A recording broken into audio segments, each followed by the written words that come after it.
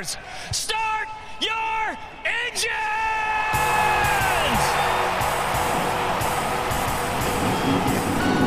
Welcome to the one place everybody wants to be. Victory Lane, your source for news, analysis, discussion, interviews, and more from the world of NASCAR.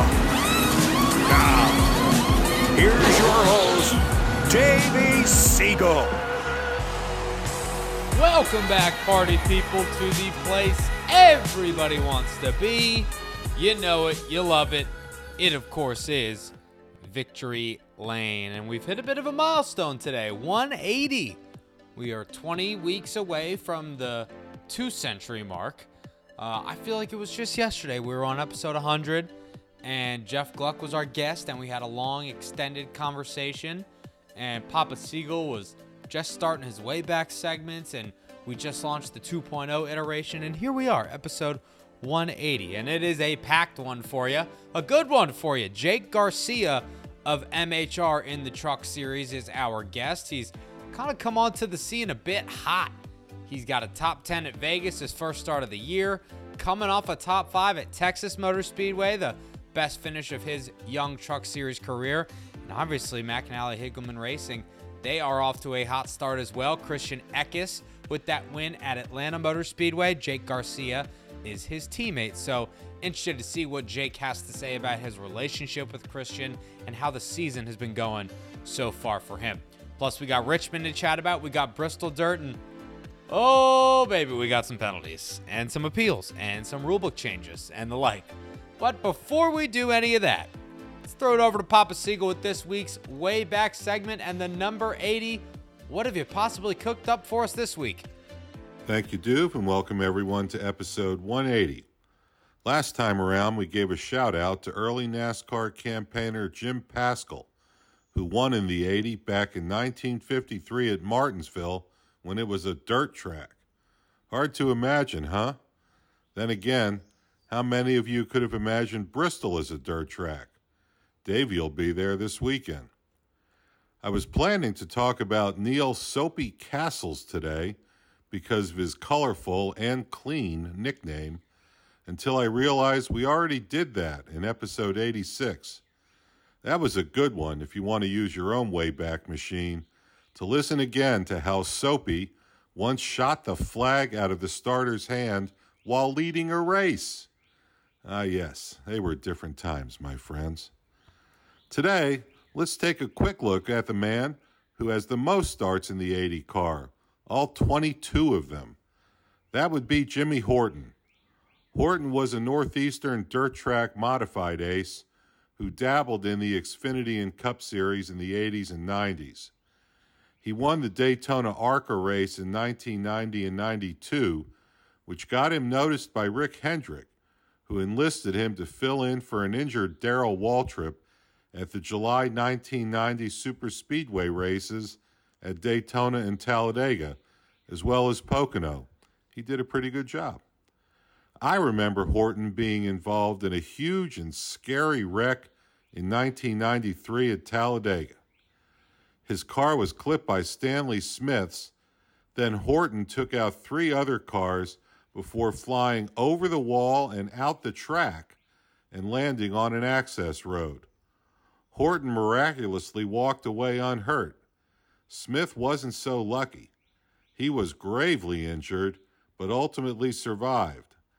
The accident resulted in the track installing catch fencing around the whole speedway instead of just in front of the spectator stands. It's been more than 15 years since anyone's taken the 80 car out for a spin in the Cup Series, when Eric Almirola did it in Las Vegas and finished last. Come on, someone show some love to number 80. That's all for this week. Happy Passover and Easter to everyone out there celebrating. And back to you, Doof.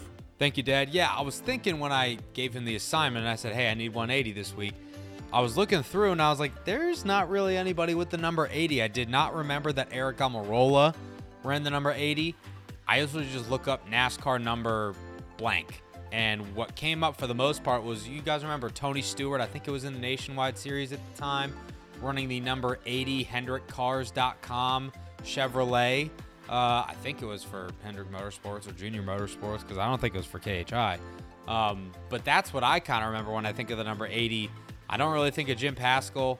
I definitely don't think of Eric Almirola.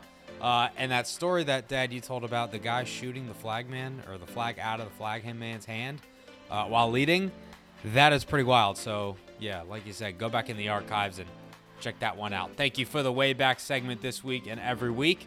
I appreciate you. Thank you for leading the Seder. Happy Passover. Happy Easter.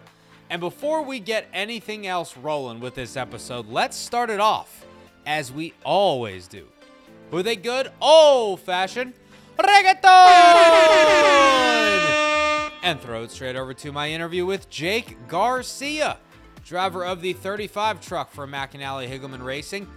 Fine young man. He was actually on his way to Bristol Motor Speedway in the car or truck with his dad when we had this conversation.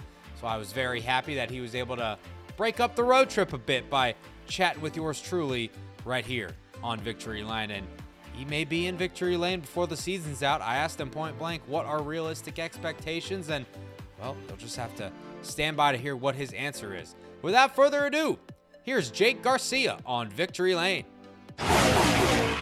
Pleasure to welcome on to the show this week, driver of the 35 truck for MHR, coming off a career best run at Texas Motor Speedway, and he currently is en route, not behind the wheel, do not worry, to Bristol Motor Speedway. The youngster, Jake Garcia. What's up, my friend? You're in the middle of somewhere in North Carolina, Virginia, somewhere like that?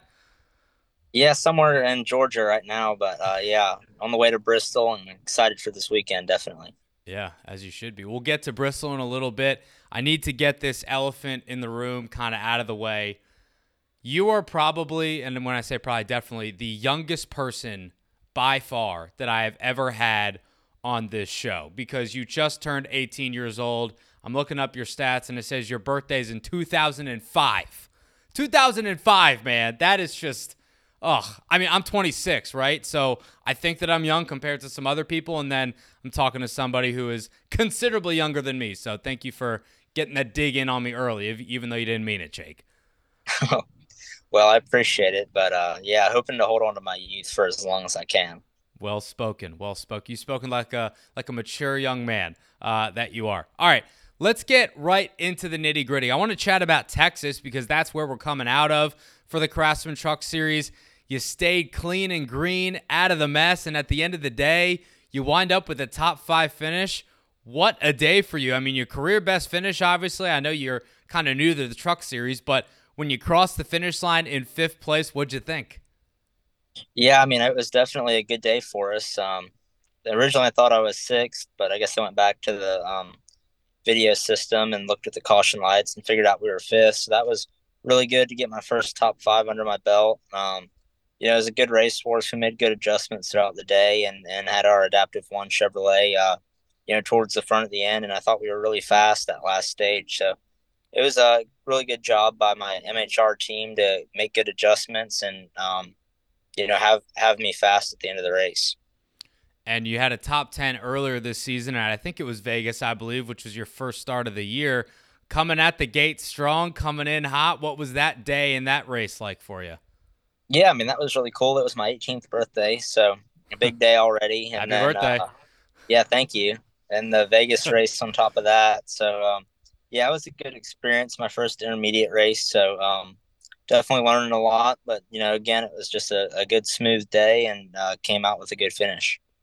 I want to go all the way back, which for you is not as long as it is for me. Obviously, we've established that. But how you got involved in racing in the first place. Can you take me back to the days when you first stepped behind the wheel of a race car and you thought, all right, this is pretty sweet. I think I may want to pursue this as a career.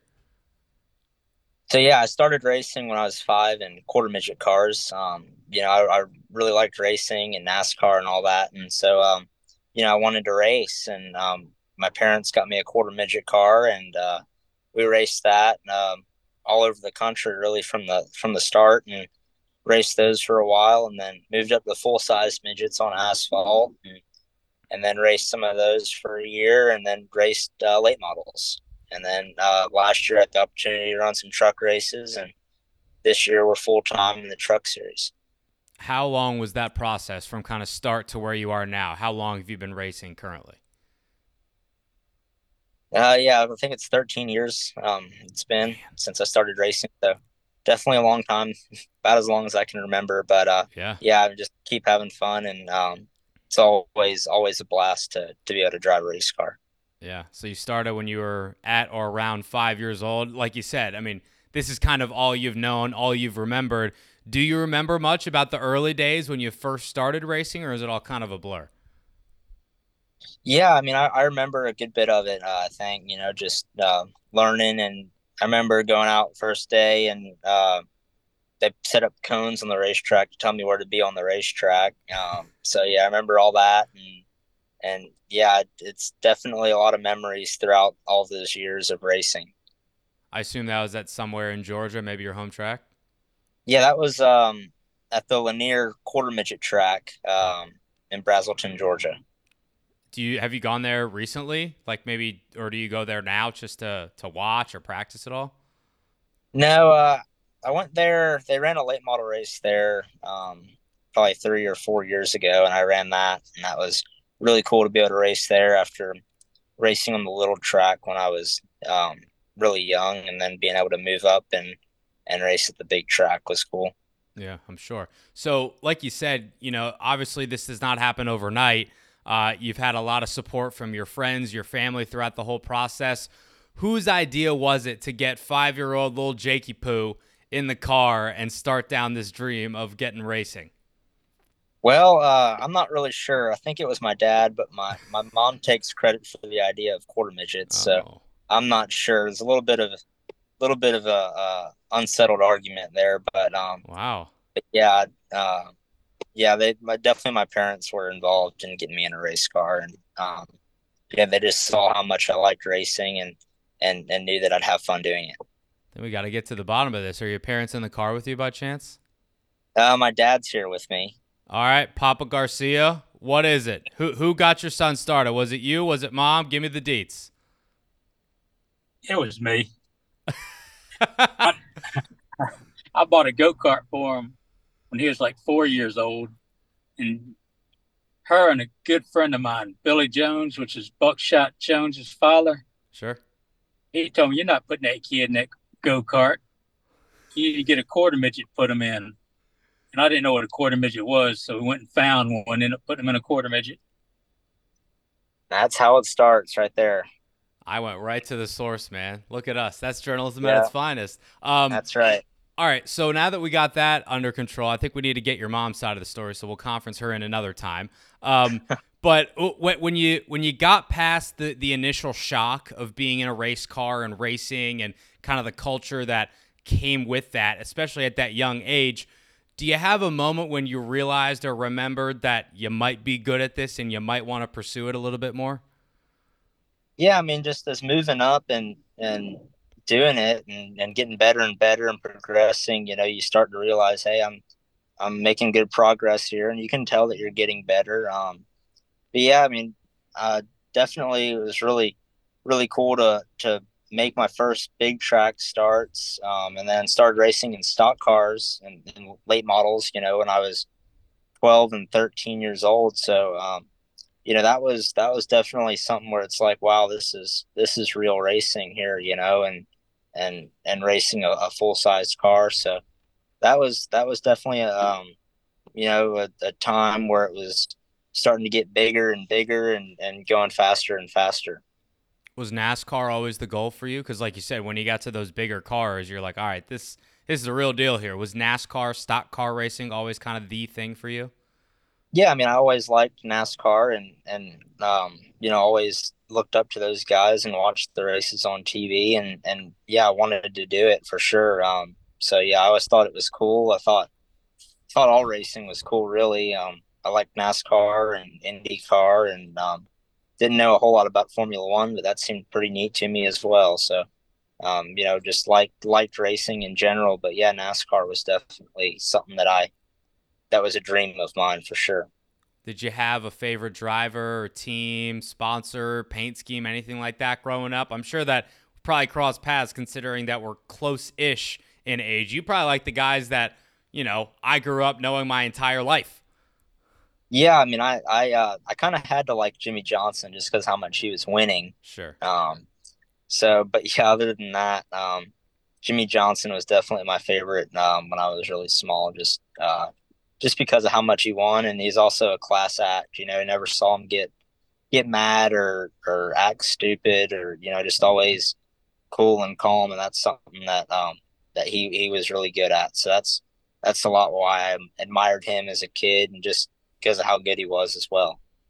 Have you gotten a chance to meet him at all yet? I know that I've Trucks not. and Cup, they don't really overlap a lot, but they do sometimes. Yeah, no, I've not met Jimmy yet, so that'd be cool for sure. But yeah, he's a class act, definitely one If of he's my at favorites. Bristol, that's your homework.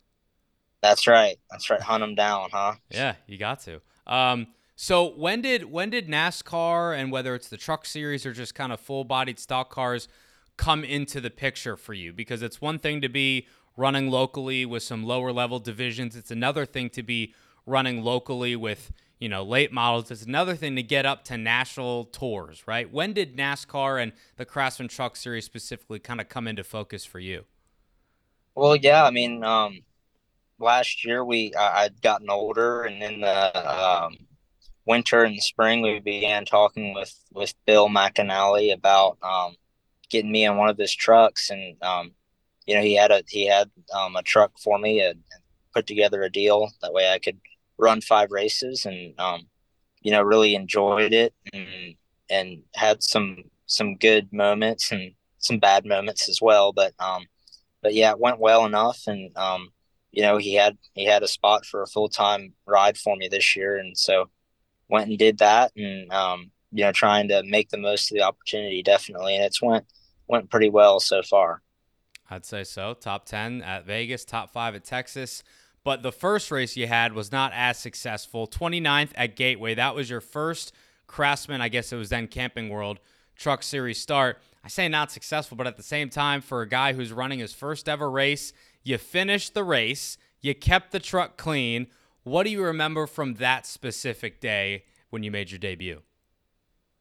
Well, I was kind of mad, but we ran really good through the first 2 stages, and got faster and faster, and we were I think like 10th or 11th, somewhere around there, and got pinched in the wall, and cut down a tire and went laps down trying to fix it under green. So that's kind of why we finished 29th, and it was actually about the best we ran throughout my 5 races last year. So definitely a little bit frustrating there, but definitely got me used to the trucks, and it was a big learning experience, biggest track I'd been on before, and so there's a lot to learn that weekend, and definitely glad I did it. It helped me get prepared for when we did go to Vegas, in March. So definitely a good weekend for us. Just the results weren't there, but guess glad it happened while we weren't running for points instead of this year. Right. Definitely looking at the bright side. I like that. So Gateway was your first race. I know you ran IRP last year. You ran the season finale at Phoenix. I think MHR had 3 trucks maybe in the field. I think it was you, Colby, and Derek. Obviously, you're 17 years old last year, turned 18 when you raced at Vegas this year, and that's when you started your official full-time Craftsman Truck Series season. But in the off-season, talking with Bill and talking with everybody at Bill McAnally Racing at MHR, when did things materialize to get you in the seat full-time? Like, what was the timeline of events that led to that? Yeah, I mean, while we were, I think it was right after Phoenix, we decided to go back full-time, and did that, and then it got announced. I think it was early December it got announced, and so that was definitely really cool to be a full-time Truck Series driver. And then as we got the team together and knew what personnel we were going to have on each team, I started to get to work with my crew chief, Mark Hillman. So that came along, and then by that point we were getting ready for Vegas, and getting the 35 truck ready for Daytona as well. I want to ask you about Mark Hillman. He's been around the block a time or two. He's had a lot of success in this sport, experienced the ups, experienced the downs, veteran drivers, young drivers like yourself. What's it been like working with him so far? Yeah, he's done a really good job. He's definitely someone that I can learn from, and been around long enough to have a lot of knowledge about what a good driver does, and so he can help me out and teach me the things I'm doing right and things I'm doing wrong as well, and so yeah, he's definitely great to work with. He's done a good job bringing me fast trucks. We're fast right out of the gate in practice, so he's done a good job preparing good trucks for me, and hopefully we can keep it up. But he's been a pleasure to work with so far. And I think Eric Holmes is your spotter full time. Do I have that right? Yes, that's correct. Right. So Eric's obviously been with the organization probably longer than you've been alive, to be honest, Jake. So he knows the ins and outs of the organization. He knows the ins and outs of the sport. He's been in it for his whole life as well. Again, probably longer than you've been alive. Having him in your ear as kind of your eye in the sky, that's got to be reassuring to know that you got a veteran atop the spotter stand, too. Yeah, he's done a great job as well. Helping me with my lines, and just he's so observant about where the track's changing and what other people are doing that I might want to try as well. And so he definitely does a good job of coaching me and helping me get around the racetrack the proper way. And that's very important for someone like me who's just learning this stuff. And yeah, it's definitely he's definitely good for someone like me, trying to get a good foundation. As I began my NASCAR career. So he's been a really really great asset for me to have, and he's done a great job. Daytona this year, right? You can't run that race because you're not 18 yet, but you're at the racetrack. You're helping everybody out. You're helping the team out. And you just have the sport's most popular driver sitting in the seat, keeping it warm for you. What was it like to have Chase Elliott drive the 35 for you? Yeah, that was definitely really cool to have Chase in my truck at Daytona. He did a very good job in the race.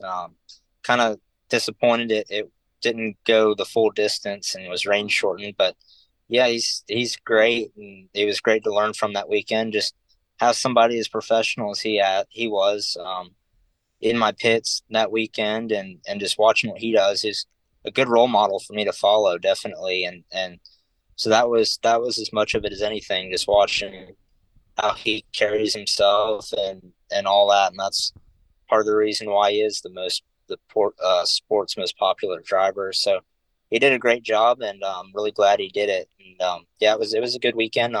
But disappointed I wasn't running as well. Yeah, I'm sure. Did you get to interact with him at all outside of just like a hey, how you doing? Thanks for filling in for me type of thing, or was it all just business and he was focused on cup stuff too?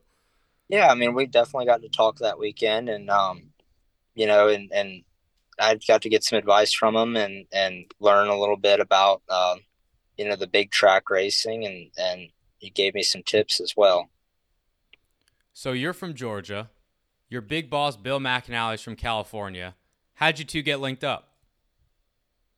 Yeah, I mean, just looking around at truck teams that had done well, and I think Bill saw me as a good late model driver who had been doing well, and so Sure. just came together there. But yeah, I'm really glad to have that connection with Bill, and he's he's brought me really fast trucks, and also been just such a nice guy to me as well. And so he's definitely someone I'm glad to work with, and a great car owner too. Speaking of the late model scene, you have torn that up, my friend. Back in the day, currently as well. You finished second in the Snowball Derby a few years ago. I'm curious how much late model racing you get to do nowadays. I know you did some recently as early as the off season, but do you get to get in a super or a pro late as much as you'd like nowadays? Yeah, I mean, I'd obviously like to race more, but you can only do what your schedule allows. But yeah, I mean, I've done one race this year so far, Speedfest down there, and also have our cars running around a little bit as well. Had Seth Christensen in one of my cars at Montgomery, and he won the Alabama 200 this year in that thing, and they're racing again at Pensacola this week. So good to have that still going, and he's done a good job in his one race so far. So, but yeah, I'd like to get in the driver's seat in some of the super races this year, and we'll definitely do that on some of the off weekends to keep me sharp, and it's a lot of fun as well.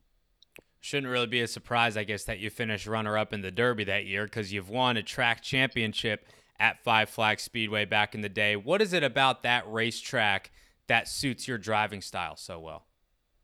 Well, I don't know. I've only won a couple races there, but yeah, that Snowball Derby second place was definitely a little bit of a shock. It was my second super late model race ever, and I was Wow. 14, and it was just a learning experience. But it was kind of chaotic at the end, and I just managed to stay out of the mess and came home second there. So um, really good weekend for me.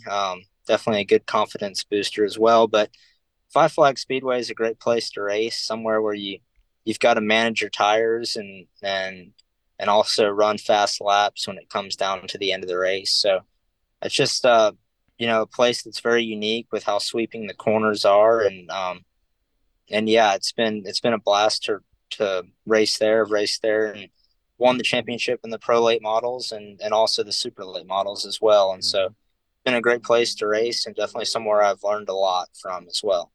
You want to run the Derby again? If that was your second ever race, I can only imagine how much better you'd be now.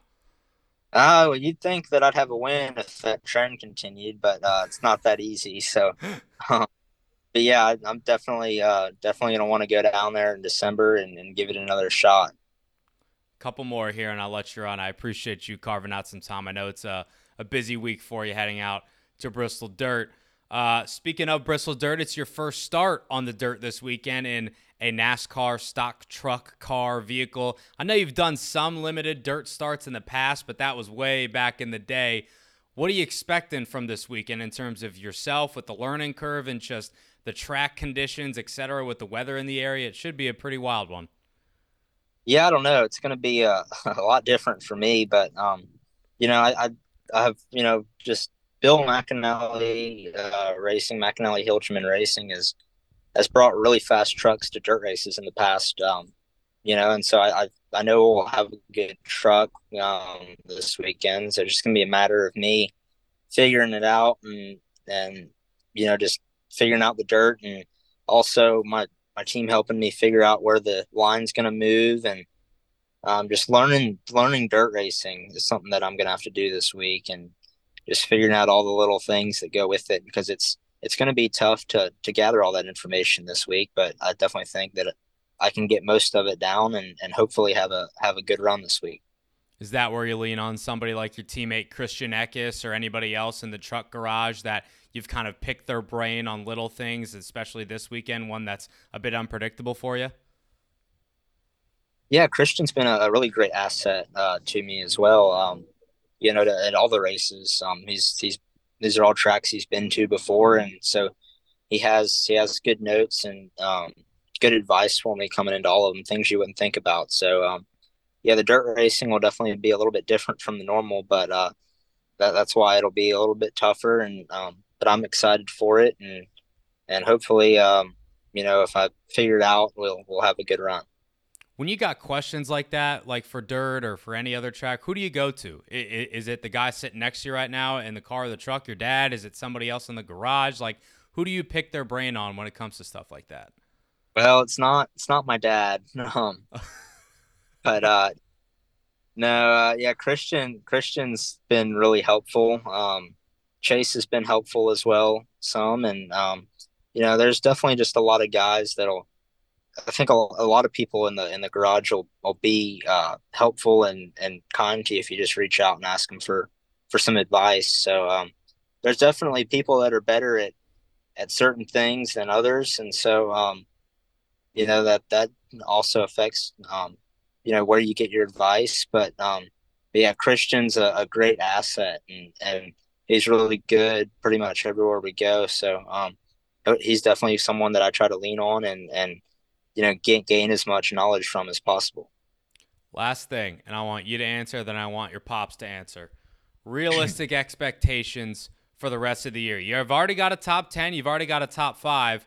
Is a win in the cards, maybe even a playoff appearance? Give me your realistic expectations for your first full-time rookie year.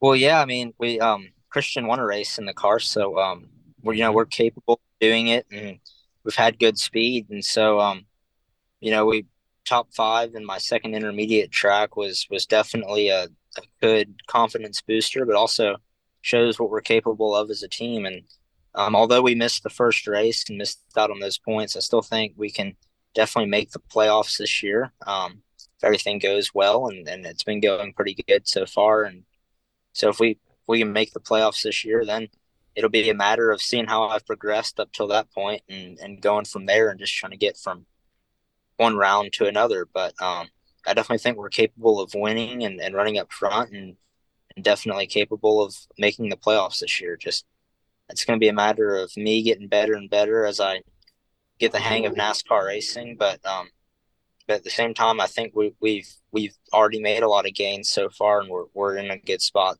right now as well. What about you, Pops? You agree?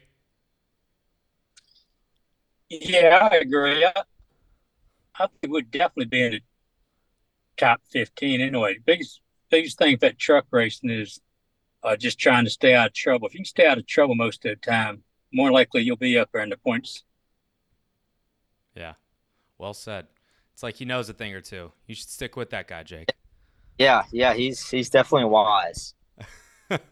You are wise beyond your years as well, my friend. Listen, great job and great start to the season. It's been great to see a young guy like you have a lot of success at the gate.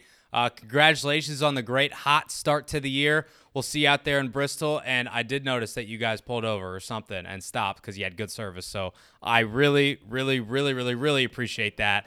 Safe drive down to Bristol. We'll be chatting soon, my friend. Thank you. Yeah, thank you very much. And we are back.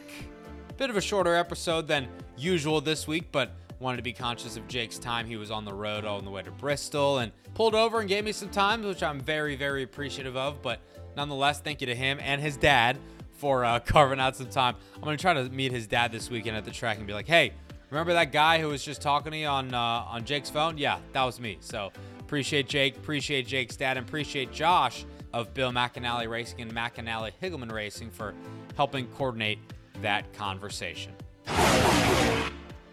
Let's chat a bit about Richmond Raceway. Race was won by Kyle Larson, 20th win of his career, first this season for Hendrick Motorsports. He was the best car at the start, went through some adversity in the middle with Ty Dillon hitting him on pit road. Daniel Suarez. Sorry, Ty, didn't want to blame you.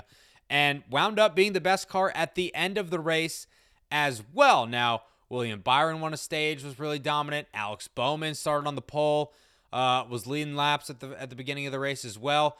Josh Berry, oh, by the way, comes home in second place. How about that? An incredible, incredible story for him. And you think that's the end of it, right? So you go into Richmond, the Hendrick Louver appeal, the panel basically revokes the 100-point penalty, keeps the fine, keeps the suspensions. It's kind of BS, but oh well, I guess Kaulig's probably going to get the same thing, right? Wrong. We'll get there. But, news comes down Thursday afternoon that Hendrick has another penalty, an L1 level penalty to the 48 and the 24 for a greenhouse modification that was illegal in NASCAR's eyes. That means that the interim crew chiefs, which we're going to go by the wayside anyway in a week because the usual ones we're going to return, they're suspended 2 weeks, effective next Thursday, April 13th. $75,000 fine to each of them, as well as 60 driver point deductions, 60 owner point deductions, and 5 playoff points taken away. Now, Hendrick has said that they do not know whether or not they will appeal yet. We will find out after the Bristol Dirt Race weekend what they want to do. But also, in case you didn't know, these 2 cars that were penalized, the 24 and the 48, they were taken by NASCAR after Richmond as the quote-unquote randoms to the R&D Center, the Research and Development Center down there in Concord, North Carolina. Am I saying that it may not have been quote-unquote random for them to do that? I'm not saying yes or no. I'm just saying it's awfully convenient, and I'll leave it at that. And then the whole other can of worms gets opened because a different panel of the appellants, I think that's the word, right, hear the Kaulig Racing appeal for the Louver penalty, which from all accounts and from what we've heard and inferred, which we don't know for sure, is the same infraction that Hendrick Motorsports had. But instead of giving the 100 points back to Kaulig and keeping everything else the same, the panel ruled to give 25 points back to Kaulig. and keep everything else the same. So Chris Rice, to his credit, went on Race Hub, went on the morning drive on Sirius with us and addressed it head on, basically said he was super disappointed. He was super confused, frustrated. Steve O'Donnell, NASCAR COO, he said the same thing at the All-Star Race festivities tonight, Thursday night, I should say, as they announced the format and media were hounding him and asking him questions about that. And oh, by the way, Denny Hamlin's appeal got heard on Thursday as well, and nothing changed. That was upheld. Everything was upheld. $50,000, see ya. 25 points, goodbye. That is still happening. My big takeaway here is that the system is broken. And I'm not going to say anything groundbreaking here or nothing that you've already heard or probably thought yourself, but the fact that we're in this position where we're not talking about racing on the racetrack, we're not talking about competition, we're talking about parts, whether or not they were modified, the penalty associated with said potential modifications, and the bottom line is we really don't know the truth because the appeals panel did not, until the rules bulletin update that we got on Thursday afternoon, evening as well, was not required to explain their reasoning to NASCAR, to the general public, to the fan base, to whoever. There was no requirement necessary. And we're just sitting here as fans, as media members, as people in the industry, in the dark as to why the panel of 3 people decided to rule the way they did. Now, NASCAR amended some rules in their rule book, one of which I think is very important and a great change, to be that whenever the appeals panel makes a ruling or a modification, they must provide reasoning and an explanation for that modification. I think that's good. They also, and I don't want to get too wordy in the weeds here because it's kind of semantics, just check Bob's Twitter. But essentially, if a penalty is doled out and it involves points, you cannot get rid of the entire point penalty. You have to stay within the minimum or the maximum. There's a lot of moving parts and pieces to those rule changes and specific sections. And again, it's semantics, and there's a lot of different words and diction specific. So you can check that out yourself. But bottom line is, I'm not breaking news here. The system is broken. NASCAR, justifiably so, rightfully so, is pissed. I mean, as a fan, as a media member, I'm frustrated and pissed because we can't give the fans what they want to know, which is the facts of the situation. We don't have them. We just do not have access to them. And unfortunately, that's kind of the position and the box that we're all being put in right now by not being privy to conversations or reasonings as to why the appeals panel felt the way they did. They're entitled to feel the way they did. I also think that we are entitled to know why they made a decision that they did, especially when it's as big as the Hendrick Colleague ones and when it's as important as the Hendrick and Colleague ones. So hopefully we will not be talking about appeals boards and penalties and louvers and amendments and modifications and rule book updates for a long, long time, but something tells me we will. By the way, we got a race this weekend. Yes, we are headed to Bristol Dirt. You heard my dad say in the way back segment, I will be there. Probably by the time you're listening to this, I am already in Bristol or on my way to Bristol.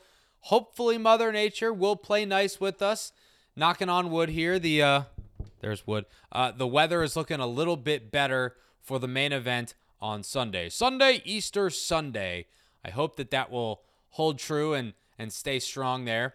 I really could not use I'm not even going to say it. I'm not going to say it. I take it back. Weather's looking good. I'm feeling good. Good vibes only heading into this Easter weekend on Bristol Dirt.